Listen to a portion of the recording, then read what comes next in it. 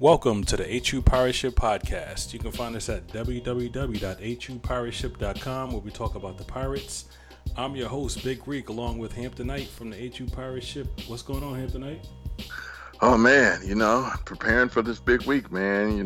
We got A&T on Thursday on ESPNU, Jay Walker, so I'm excited. Yeah, me too, man. We were going to actually skip the podcast this week, but there's so much talk about this game. I figured we had to get our 2 cents in there and try and break down the game like we normally do. So, this week we're going to talk about the big game between Hampton and North Carolina A&T. The game's this Thursday, September 29th at 7:30 on ESPNU down in Greensboro. So I think so far it's the game of the year in the MEAC and certainly one of the biggest games in Mainer's tenure here at Hampton. So a lot is riding on this game early on in the season.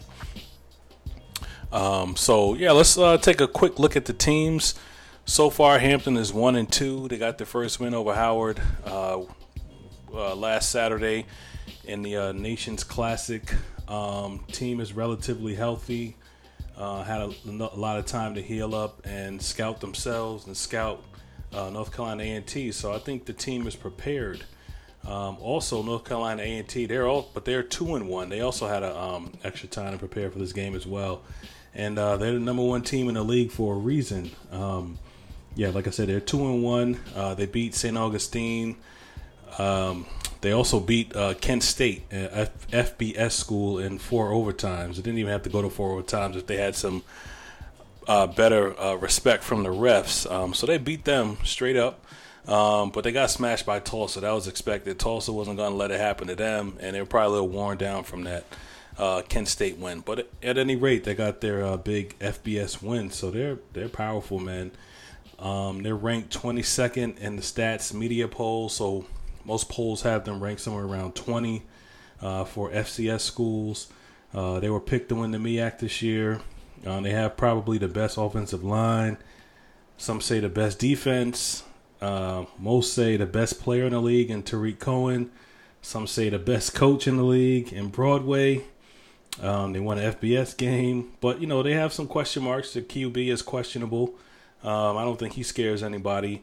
And they're banged up from those tough games they played early on. So they do have some holes, but they are probably the best team in the MEAC. So is that a pretty good summation of the teams, Hampton? Did I leave anything out? Oh, no, you pretty much said everything. They have come a long way from, remember, Alonzo Lee and, yes. And who was that guy that preceded him, the Grambling guy? Oh, man. I can't remember, but yeah, I remember that. They were 0-22. Yeah, they've come a long way, I am extremely impressed with how A&T's program has progressed. And it goes to show that the programs like Florida A&M and Savannah State, that they could turn it around, if you could follow a model similar to what Broadway has done, you could get there. But I will just say this, this is probably the best team we have played in a long time. And they are, this is their home. This is their house, on a Thursday night. And we always play each other competitively. So I think that this game is going to be extremely competitive. I also think that those games they played against FBS competitions for North Carolina A&T, they relatively got out unscathed, unhurt, but they did have to play those loan shark games, and hopefully it did hurt their morale a bit, even though they did beat up one of their ex-loan sharks, Kent State. But I do think that they do have a questionable quarterback, and the way they play the game, they just hand the ball off to Tariq Cohen anyway. So, he'll be our game plan anyway. So it's gonna be a barn burner. So we'll see. Yep, we'll see. Yep, perfect summation of A&T there. So the games have been interesting under Maynard when we played A&T. Last year was a good game, but we lost that game 31-45. Our defense held A&T's defense to 187 yards, and we had 431 yards, but we also had 14 penalties. A&T had 7 penalties. That game was tied at 31 in the third quarter, but special teams and defense just kind of fell apart, and A&T broke it open late. But, we were competitive. Well, actually, we clawed back into that game in the third quarter, tied it up, and then special teams just doomed it for us. They had 4 punt returns for 203 yards and 1 touchdown. And a lot of that was in the second half. So special teams, that's when we really started to zero in on special teams last year and how bad they were. So, but we were competitive in that game. And then 2 years ago, that was a Thursday night game as well down in Greensboro. We lost that game 31-14. We actually had a 14-7 lead at halftime, but A&T outscored us 24-0 in the second half. Also we had 402 yards offense that game. We also had 9 penalties, and they had 5. And then JJ, if we remember, JJ started that game, and he finished 16 for 26 for 182 yards and 1 touchdown. So the games have been interesting. They seem to broke open at some point or another due to like penalties, turnovers, special teams, generally speaking. So hopefully that pattern changes. Just a couple patterns from those games. I mean, the offense can move the ball. Things kind of follow a predictable pattern for the most part. The offense can move the ball. We're averaging 415 yards per game against A&T. But there's always a defensive special team breakdown somewhere in the game. And they've outscored us 38-17 in the second half. And generally speaking, they're better disciplined and they play a more complete and focused game. So that's usually the change. They don't fall apart when a turnover or something happens. We seem to. And that's been the game, the difference. And just penalties, we average 12 per game and they average 6. So that can change the game right there. So those are the patterns. Hopefully we can break some of them. They've been mostly negative, except the fact we can move the ball against their defense. So hopefully we'll see some more on the plus side. Any thoughts there, Hamptonite? You know what? You pretty much hit the nail on the head. I mean, Maynard is known for moving the ball, and just to average 415 yards a game is a testament to, his offensive innovations. I do think that he has worked diligently in plugging the holes on defense and special teams, which has plagued us the past 2 seasons. But I do think that A&T and the more top echelon MEAC teams, they do play complete games, and they are better disciplined. And not saying that Hampton isn't a very well disciplined team. I mean, a not so very well disciplined team. I just think that they have not put it together to that point to be considered a complete disciplined team. Right. And this is the game where we need to do it if we're going to win. So whatever, I'm sure they've been preaching discipline, so now they have to see it on the field to win. Those are patterns. We'll see if those change. Hopefully they do and help get the win. So quickly, let's take a look at the players. Hamptonite has done a pretty good breakdown of the players for Hampton. Who can we expect to shine Thursday night, man? Okay, well, we got 4, I would say, key players, Let's start first with number 4, Devin Van Dyke, a linebacker. Just 3 games. He has 24 tackles in 3 games, 24 tackles, 3 for a loss. And he is, I would say, and I would say this is a little premature, but he is reminiscent of Justin Durant. Now, I will say this, no, he is not Justin Durant, because we just saw Justin Durant on was it Sunday Night Football against who did the Cowboys play? The Bears. The Bears, yeah, and he was a factor in that game, even though he's been in the league for, I think, 8 or 9 years, Mm-hmm. Devin Van Dyke is a sideline-to-sideline linebacker, and he's a thumper. If he stays healthy, he is a very good piece to this actual defense. And he's big enough that he can actually play the middle. He can play the run. If you run at him, he's going he's going to make some noise. And he also is nimble enough to chase down a Tariq Cohen. Mm-hmm. Even though he's a big guy, and I think this is one thing the MEAC has not figured out yet, and it's Yaki Johnson. Number 22, he's a running back, 460 all-purpose yards in 3 games. And I think, to be honest, I think he is the next Tariq Cohen. And I'm glad that nobody has not paid attention to this young man yet, because we are just getting into MEAC play. And if you realize his origins, he came from, I think, LC Bird High, where I think we had his starting running back on our roster. I think Paul Robertson? Yeah, he got hurt. Remember Yeah. him? Got hurt and never played another down at HU. He was his backup, and Paul Robertson was a steal for Hampton. And Yaki was just considered one great back then. But he was very undersized. I think he's 5'7" at the most. And he does not have a problem running in between the tackles. So I do think that he's probably going to be thinking a little twice when he runs up that A and B gap of North Carolina A&T, because those are some big guys down there. But if you put him out on the edge or get him a couple screens, he's going to rip off some yards because he's very nimble and he has a low center of gravity.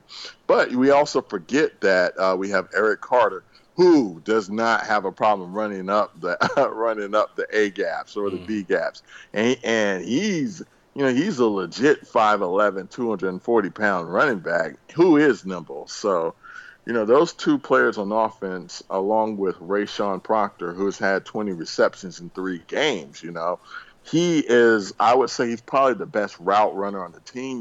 We all know TJ Mixon. That's somebody we don't even have to speak of because he's going to get his. He's getting triple and double teamed if you've watched. But Rayshon Proctor, he is a receiver, and I've noticed the past 3 games, he has gotten up under those zone coverages and just caught some really awesome passes. So those are players that I would say that are doing well on offense. And if you go back to defense, you have number 1, Brendan Cole, defensive back who has had 7 tackles, 2 tackles for a loss, 1 forced fumble. And I would say he's a team's emotional leader. And he's kind of grown into that role because I know we've watched him for a while. And, he's just been slowly but surely learning under other players, and now it's his time. So I know him being his last year, he wants to go out beating A&T. That is just something that he wants, even though he did beat him his freshman year. But this is a big thing for him. And I do think that those 4 players, along with TJ Mixon, are going to be the key to this game. Excellent, man. Excellent breakdown. So, and this would be a good game for Mixon to come out this year. So, like you said, he's been getting a lot of coverage. But hopefully, he can break free. We're going to need him if we're going to win this game. So, yeah, we need a big Mixon game to break things open a little bit. Absolutely. So, yeah, A&T, man, they're loaded. Again, I think they have the best player in the MEAC, one of the best players in FCS, and Tariq Cohen. Good. It was good for everyone that he came back to A&T, but I think he could have been playing, made a roster if he decided to go to the NFL this year. But he's that good. Let's see. Also, Brendan Parker, he won Offensive Lineman of the Week twice for them. They have Denzel Keys. He's their jump man. He's their red zone target. If they get close to the red zone, they're throwing it to him. And he's also learned to run some routes as well. But if they get close to the end zone, he's getting the ball. Yep. And yeah, he did the same thing against Kent State. I was watching that game. So they couldn't stop him. They knew where it was going. And because he plays basketball for them as well. So he just knows how to box out and make a play. Yeah. So who else is they got Jeremy Taylor. He actually won FCS Player of the Week for the work he did against Kent State. He's undersized. They list him as nickel / linebacker. So I guess when the offense spreads out, he comes in. He's undersized, so maybe we can run at him, but he's talented as well. They have Elijah Bell, another talented wide receiver, Daquan Blake, offensive guard, Julian McKnight, their big defensive tackle. So they're loaded. It's going to be take some work, but we have some talent as well. So I don't think there's a huge talent disparity. It's just a focus, composure uh, disparity that we witnessed over the years. So I think we can close some of that gap this year. So Hampton wins this game. What does Hampton have to do to win this game? Well, first things first, and this is a no-brainer. Limit Tariq Cohen. Yep. I think we probably have some of the best pieces to actually do it with with Brendan Cole and of course Van Dyke. And I do think some of the secondary, could chip in with Darasuba and I do think that Jamari Cord, if he can actually get off blocks, could render him a little will be a problem for him. I do think, of course, we said win on special teams. That was something that we gave up one touchdown on special teams last year, and I do think that if we limit that, because a Broadway team is a complete team, and he's going to win in all three facets of the game. If we do that, then we can actually win. We need to win at least that part of the game and limit it to Tariq Cohen. And I'm going to say this too. Denzel Keys, he's a red zone target. Make sure that he does not get the ball in the red zone. Or right. If he can't run any routes besides that go route or besides a fade. He's not going over the middle. He's not running a drag route, or fly route. He runs a simple route, and you should know when to look for it. Obviously, Kent State just figured that this was probably be some poor little HBCU team. So I would just say, of course, limit Cohen. Make sure Keys doesn't get that ball in the red zone.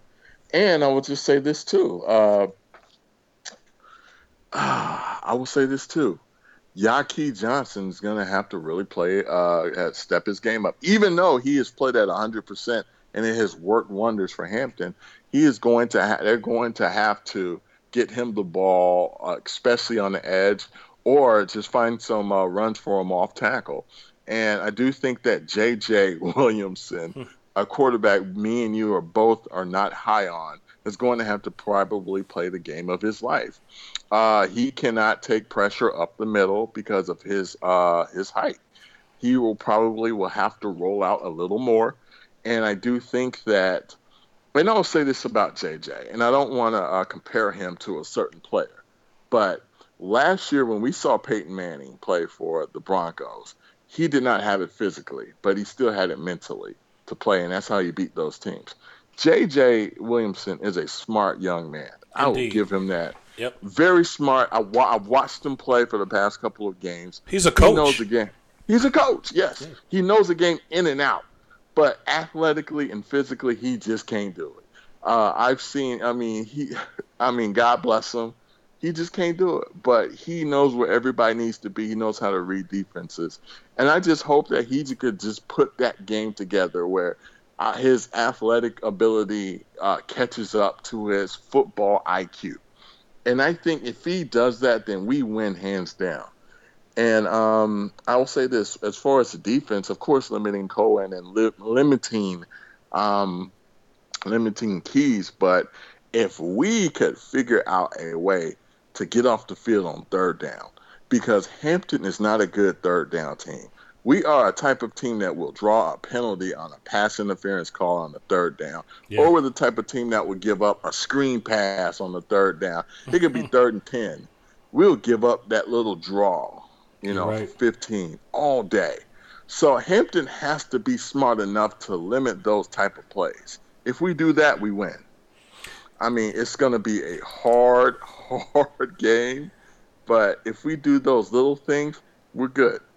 Well, let me ask you a question. So, if you're coach, how do you manage the passing game? Because it seems like for the first two games, we're actually trying to throw the ball. I don't know how many pass attempts we had, but there were a lot of them.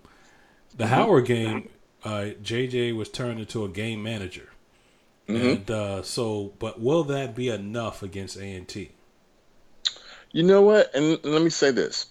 JJ does not have to win you the game because we actually have pieces. We have Yaki Johnson, a very good running back, who I would say is extremely versatile. He can catch it on the edge, he can take it up, he can run it up the middle.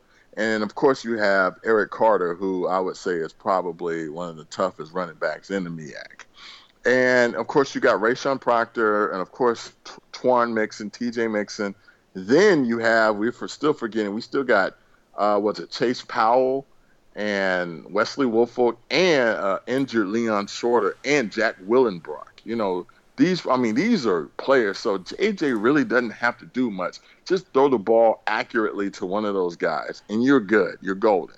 And Dwayne Garrett, he's been hurt too. Yeah, and Dwayne Garrett, exactly. So he could be a game manager and still win the game. I just don't want him to try and win the game. Be a game manager, but don't try and win it for me. Because when you play hero ball, that's when we lose. Well, that means, we can't see Tariq Cohen going nuts. You gotta keep the game manageable, keep everything in front of you, so you can, play the percentages and be efficient. So it's gonna have to come down to stopping Cohen. If we stop him, then we can manage the game. Yeah. If we have to frustrate him early, they're probably going to give him the ball in several different spaces where he can do a jet sweep, he can do a screen, he can do a straight up the gut, off tackle, flea flicker. We have to. I don't care if we devote 2 players to him, because outside of him and Keys, I don't trust anyone else on A&T's offense. So, their quarterback, I think he's a bottom feeder QB.